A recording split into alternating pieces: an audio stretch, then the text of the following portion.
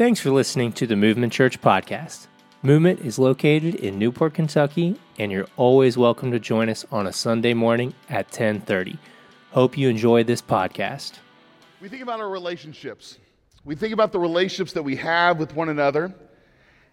And I think, don't do any of the nudges to your neighbor. Don't do any of the looks. I think if we can think about it, we can come up with all sorts of breakdowns in our communication. We can think about all the different ways that the problems, the conflicts that we experience often begin with a breakdown in our communication. Whether it's with husband and wife, whether it's with friends, whether it's coworkers, family writ large, there's all these ways which, when things break down, they seem to begin with a breakdown in communication. Now, if I was thinking about this from maybe your perspective, I'm trying to imagine the objections to this message. I would be thinking, I don't want to hear this self-helpy, saccharine talk about, you just got to talk it out, okay? I can imagine that. And so let me say this. Jesus tells us, he gets asked this question. He gets asked, what is the greatest commandment? A very pertinent, a very common question of his day. The religious scholars would ask, would debate, what's the most important thing to do? How do you live a godly life? How do you live a righteous life? What should I do? What rules should I follow? And Jesus says that all the law and all the prophets, so all of the Hebrew Bible, hang on this. To love the Lord your God with everything you have, and love those around you, to love your neighbor as yourself. We've heard that maybe called the golden rule, but then Jesus extends that late in his ministry, before he is executed. He tells his followers, and this is taught in the early church, that we are to love not as we would like to be loved. We are to treat not as we would like to be treated, but we are to love as Jesus loved us. And so we sing that song, show me how to love like you have loved me. This requires work, this requires effort, this requires determination, this requires strategy, this requires intentionality. This doesn't just happen, this isn't just an emotion. So when we talk about our communication goals, I am not just trying to put a Band-Aid on something. I am trying to push all of us, myself included, towards what God wants for us, what I would consider to be God's best for us. Because all of this grand mission of Jesus, this gospel mission of making things right, of the kingdom coming down to earth, that God's will be done on earth as it is in heaven, all of that hinges not on individuals. It hinges on the historical, global, capital C church. It hinges on people coming together in that mission. This is what we are trying to do. We articulate it by saying we are trying to help people find and follow Jesus. This is not an individualistic mission. This is our mission. Individuals have to say yes to it. Individuals have to jump in. Absolutely. But this doesn't happen. Traction is not gained. Dents are not made without us. So this is on us.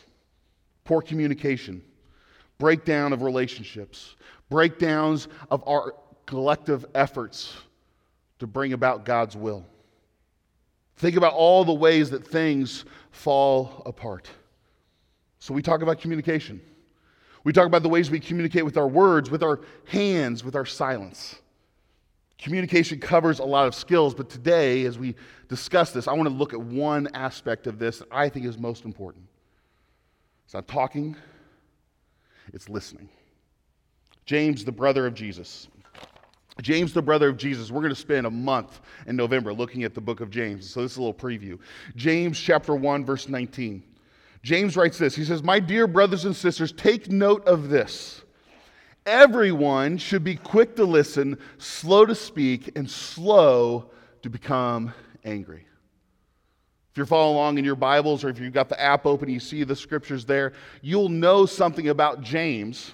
You'll know something about James, that this is in-your-face ideals. James is not playing politics. James is not pulling punches. He is going right at the matter. He says that we should be slow to speak and slow to become angry. James is saying that our default response should be one of listening. I am not slow to speak. I am not slow to listen. Becoming a good listener can be difficult because there's all these barriers that we have. We think about it in our daily life, we have barriers to us listening. And the first one, I think it's pretty easy to see this, that we are so me-focused. We are self-centered. We are self-centered and me-focused that we are prone to missing it because we think everything is about us. We think we are the star of the story. We love it when people gather just to hear us speak. So thanks for attending this morning at Movement Church because I have the microphone. We love to think of things that it's all about me. Adam McHugh, who's a psychologist, says this. He says that good listening starts with the scandalous premise that this conversation is not about you. It's not about you. When we listen, we have to remove that idea that it's all about us. That's new to some of us, I think. And to most of us, I think we know this, yet we fight it.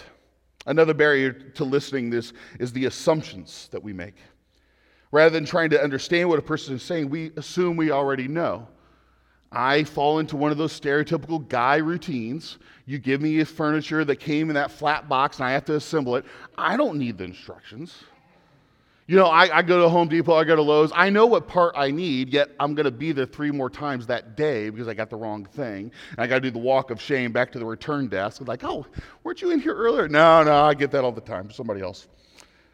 We assume that we know. We assume that we know what's going on. We assume we know what the issue is. We assume we know what's happening. And there's that line of what happens when we assume, but we're a church. A third barrier is this. Third barrier is validation. In our culture, when we talk, so often we're looking for that validation. I'm going to express something. I'm going to tell this story that only makes me in a good light, that paints me in a good light. I'm going to talk about my ideals just so I can get you to agree with me. You never see someone in a talking head, embodied head on some cable news shows saying things and listening and being a good listener. They're looking for that validation. Finally, I think the other issue that we have to listening is the idea that we are so busy. It's just the busyness that we have. We are not giving ourselves space and time to listen. But why is it that listening is so important? What happens when we don't listen? When we don't listen, the first thing that happens is I think people feel unheard. People feel unheard. And so we look at our little analogy, our little equation here. People are unheard. And then when we combine this with other things, we have a huge problem. But ultimately, we need to stop there, this idea that we are unheard. I want to do a little experiment here, and it's going to be awkward. So yeehaw. For about 20 seconds here, I want us to be quiet and listen and take note of what you hear.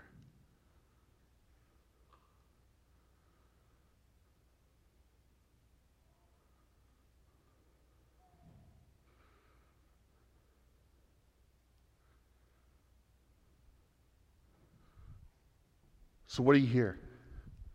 You hear some awesome babies making some noises, which is totally fine. They're honored guests.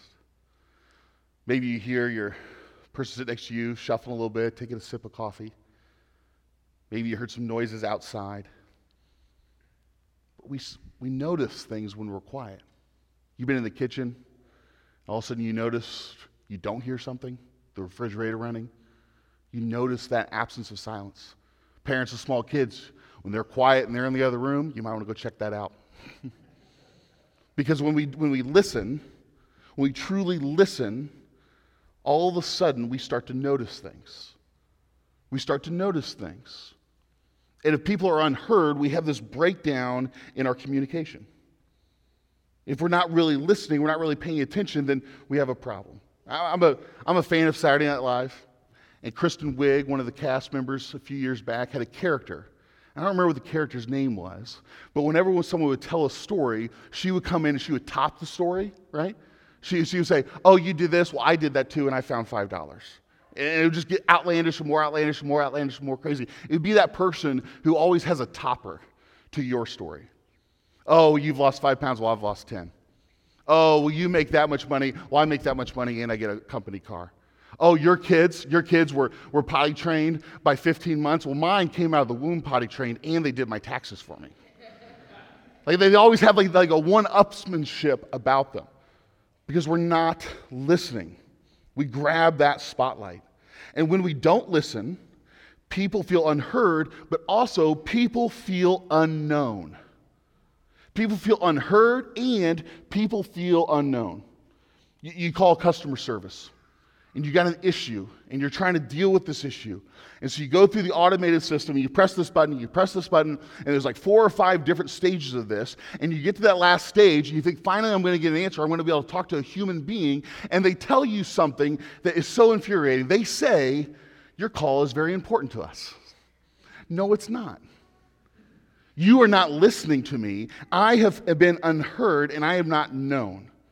We get this in our real life. We get these points where we have these issues where we're trying to confront it. And maybe you're just trying to express frustration, and maybe someone like me will hear that and immediately say, well, I'm here to fix it. I'm here to offer suggestions about how you can go about your life better. Just listen to me. I am the all-wise, knowing one. Instead of just listening and allowing that person to be heard and known. The writer of Proverbs, this incredible wisdom, in Proverbs 18, verse 13, he says, to answer before listening, that is folly and shame. To answer before listening, that is folly and shame. How many times have we heard something and we get all worked up? Maybe we've got a tweet ready to go, or we've sent a text message, or we're going to confront them, or we're going to do this thing, we're going to play it all out, and we are going to confront them about how wrong they were, only to find out that we misheard what we thought they had said. It's so easy to do this, but there's folly and shame to speak before we listen. The real issue here is that when people are unheard and they feel that they are unknown, what happens there is that people feel as they are unloved. Maybe that's too extreme, but I would argue it's true. I would argue it's true that when people feel unheard and unknown, they feel unloved. David Augsburger, another psychologist who wrote this book, he wrote an incredible book called Caring Enough to Confront. If you struggle with confrontation, if you've got a conflict with work or a partner or at home or wherever and you just don't know how to go at it, that's a great book to pick up. But he says this in another one of his books. David Augsburger says, being listened to is so close to being loved that the average person cannot tell the difference. We understand someone listening to us as an act of love. Now, none of us want the most important people in our lives. I know this is true. I'm preaching this to myself, that we don't want the most important people in our lives to feel unloved. So how do we make sure that doesn't happen? So we look to Jesus. It's the Sunday school answer, but we believe this. We believe that Jesus is the full embodiment of God on earth. That the best way for us to understand God is to look to Jesus. That this is the model, that this is the personification of the divine, and this is the divine who is so loving and so relationally bent that he was going to come to us in a way we could actually grasp, understand, and make sense of. And so we see the full love of Jesus in moments of healing or masses are fed and these incredible things where we see him on the cross and he's been beaten and he's slowly dying and he's been ridiculed and mocked, and he says, Father, forgive these because they don't know what they're doing. We see love in those moments. But we also see love in other moments where he listens well. There are stories that are quieter. There are stories that are more personal. It's not this big brash statement of, look how powerful I am. It is these very human moments where he gives love by listening, where he sees every person, where he values every life. And Jesus, who loves those who are typically forgotten. In these moments, God kind of himself pulls up a chair to listen. And we see this happen so often in the Bible. Particularly, we see this in Luke chapter 18. As we pick up the story, Jesus is approaching this town, And the people are filled and they're anxious, and it's kind of one of these situations where word has spread that Jesus is coming, and so people are coming in from in that town and from without that town. They're coming in to see what Jesus is going to do. There's this expectation. Maybe he's going to feed us. Maybe there's going to be this healing. Maybe we're going to see him have this incredible mic drop moment where he's going to put the Pharisees and the religious leaders in their place, these hypocrites. Hey, this is going to be so incredible to watch. Or what's he going to do with the Romans? And they got their foot on our lives and their boot of power on our necks. We see this play out, and there in this moment, imagine everyone is crowded in. There's this huge crowd of people. It's like trying to go to Blink on the first night, and you're suddenly tied in with everybody, and you're like breathing their air, and you're touching people, and it's really, really uncomfortable, and all this. In this moment, Jesus listens to someone. Picture this scene, this crowded scene. People are wanting to get Jesus where he's going. And starting in verse 35, it says, as Jesus approached Jericho, a blind beggar was sitting beside the road. When he heard the noise of a crowd going past, he asked what was happening. They told him that Jesus the Nazarene was going by. So he began shouting, Jesus, son of David, have mercy on me. Be quiet, the people yelled at him. If we stop there for a moment, this man is causing attention, and everyone else doesn't want this to divide or deflect or distract from what Jesus is about to do. And so they're so focused on what they're going to get out of this, that this blind guy, this beggar, this person has no way out, yells out for help. Be quiet, the people in front yelled at him. But he only shouted louder. Desperate people find Jesus. Son of David, have mercy on me. When Jesus heard him, he stopped and ordered that the man be brought to him. I can imagine the awkwardness of this. People in the crowd who were just yelling for the guy to shut up are now having to lead this man to Jesus. As the man came near, Jesus asked him, what do you want me to do for you? This pattern that emerges with Jesus' miracles. He often will ask, he will usually ask, what do you want? What do you want me to do for you? Lord, he said, I want to see. And Jesus said, all right, receive your sight. Your faith has healed you. Instantly, the man could see, and he followed Jesus, praising God, and all who saw it praised God too. This is an outrageous miracle. We see Jesus restoring sight, restoring hearing, restoring the ability to walk, mobility. And we see him doing it different ways. And in this way, it's just boom, there it is. But what I'm always struck by is how much love and dignity Jesus gives this man. He stops the procession. He stops the mob. He says, what do you want? He gives the guy agency. He gives the guy a voice in this because he's listening. Everyone in the crowd is vying for a piece of Jesus. They want what's coming to them. They want a free meal. They want to see a showdown between Jesus and the religious leaders, those hypocrites. They don't want anything to take away from that.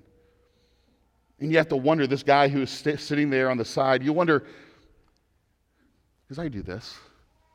You see someone begging, you steer your kids away.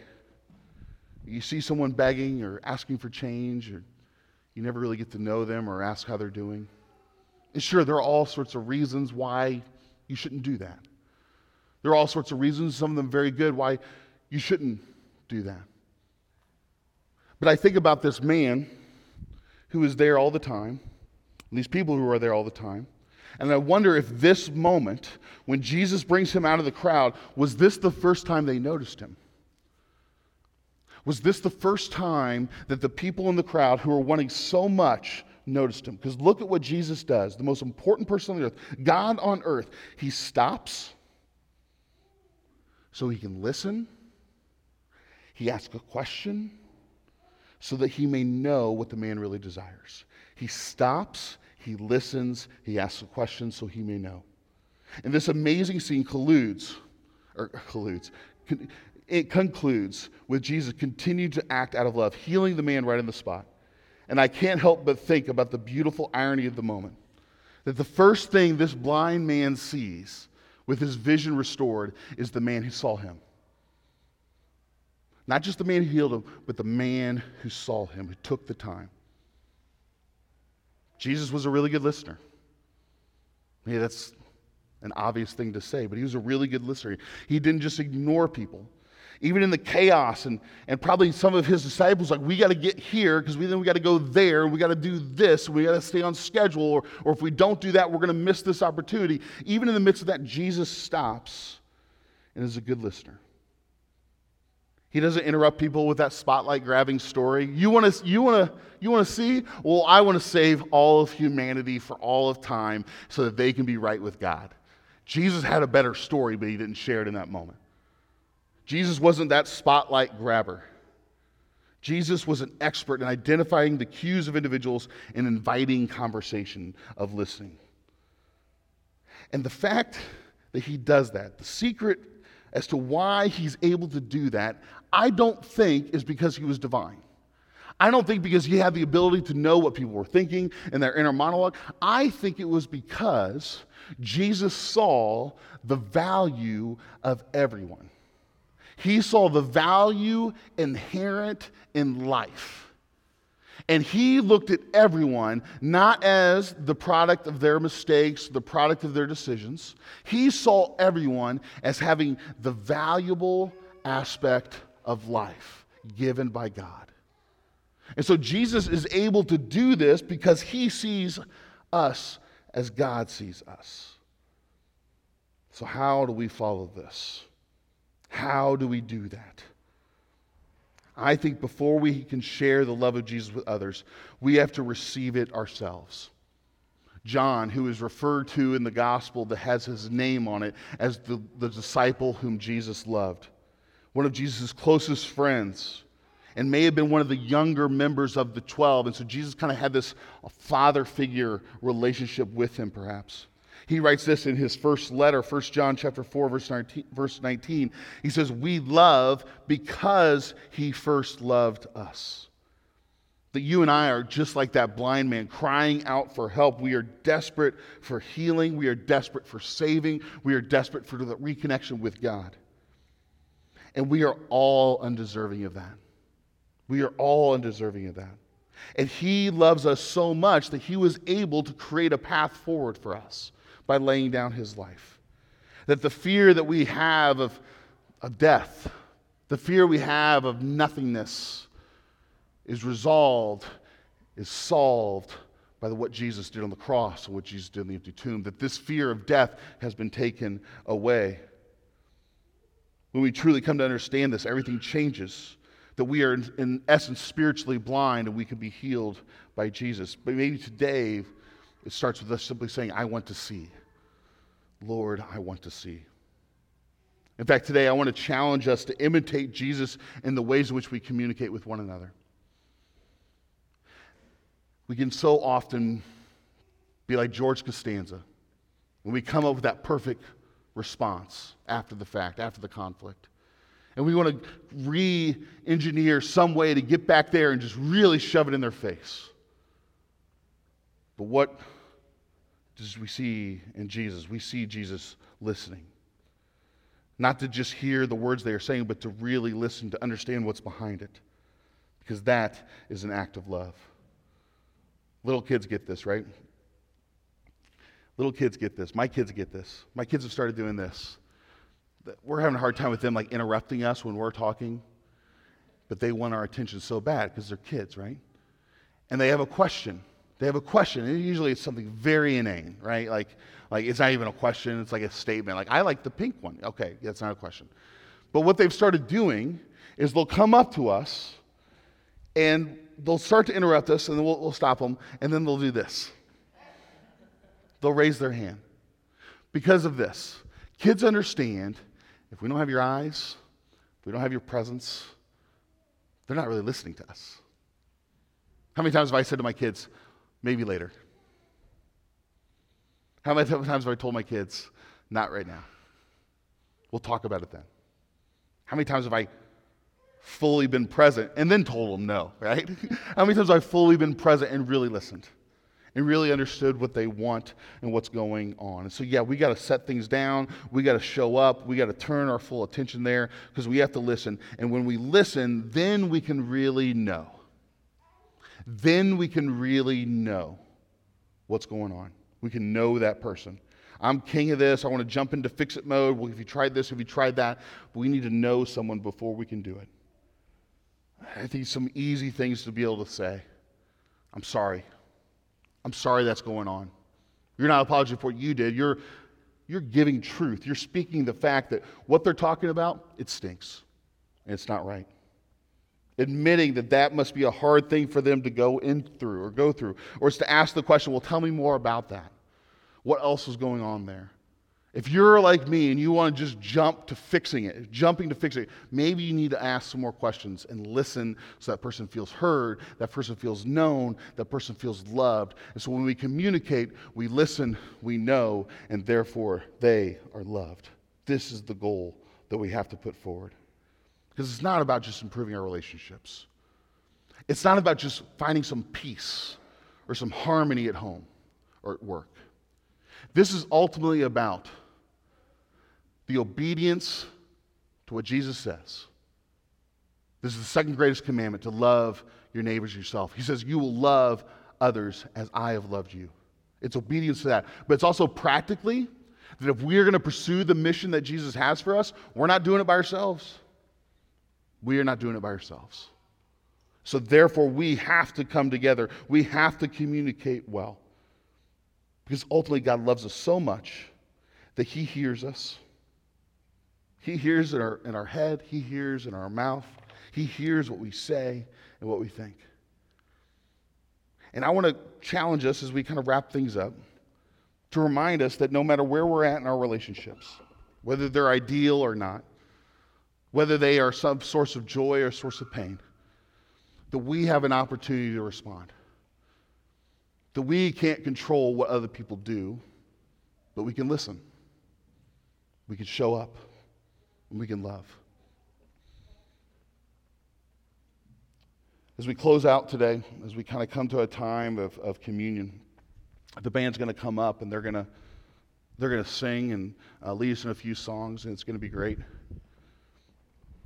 But there's something that happens in communion.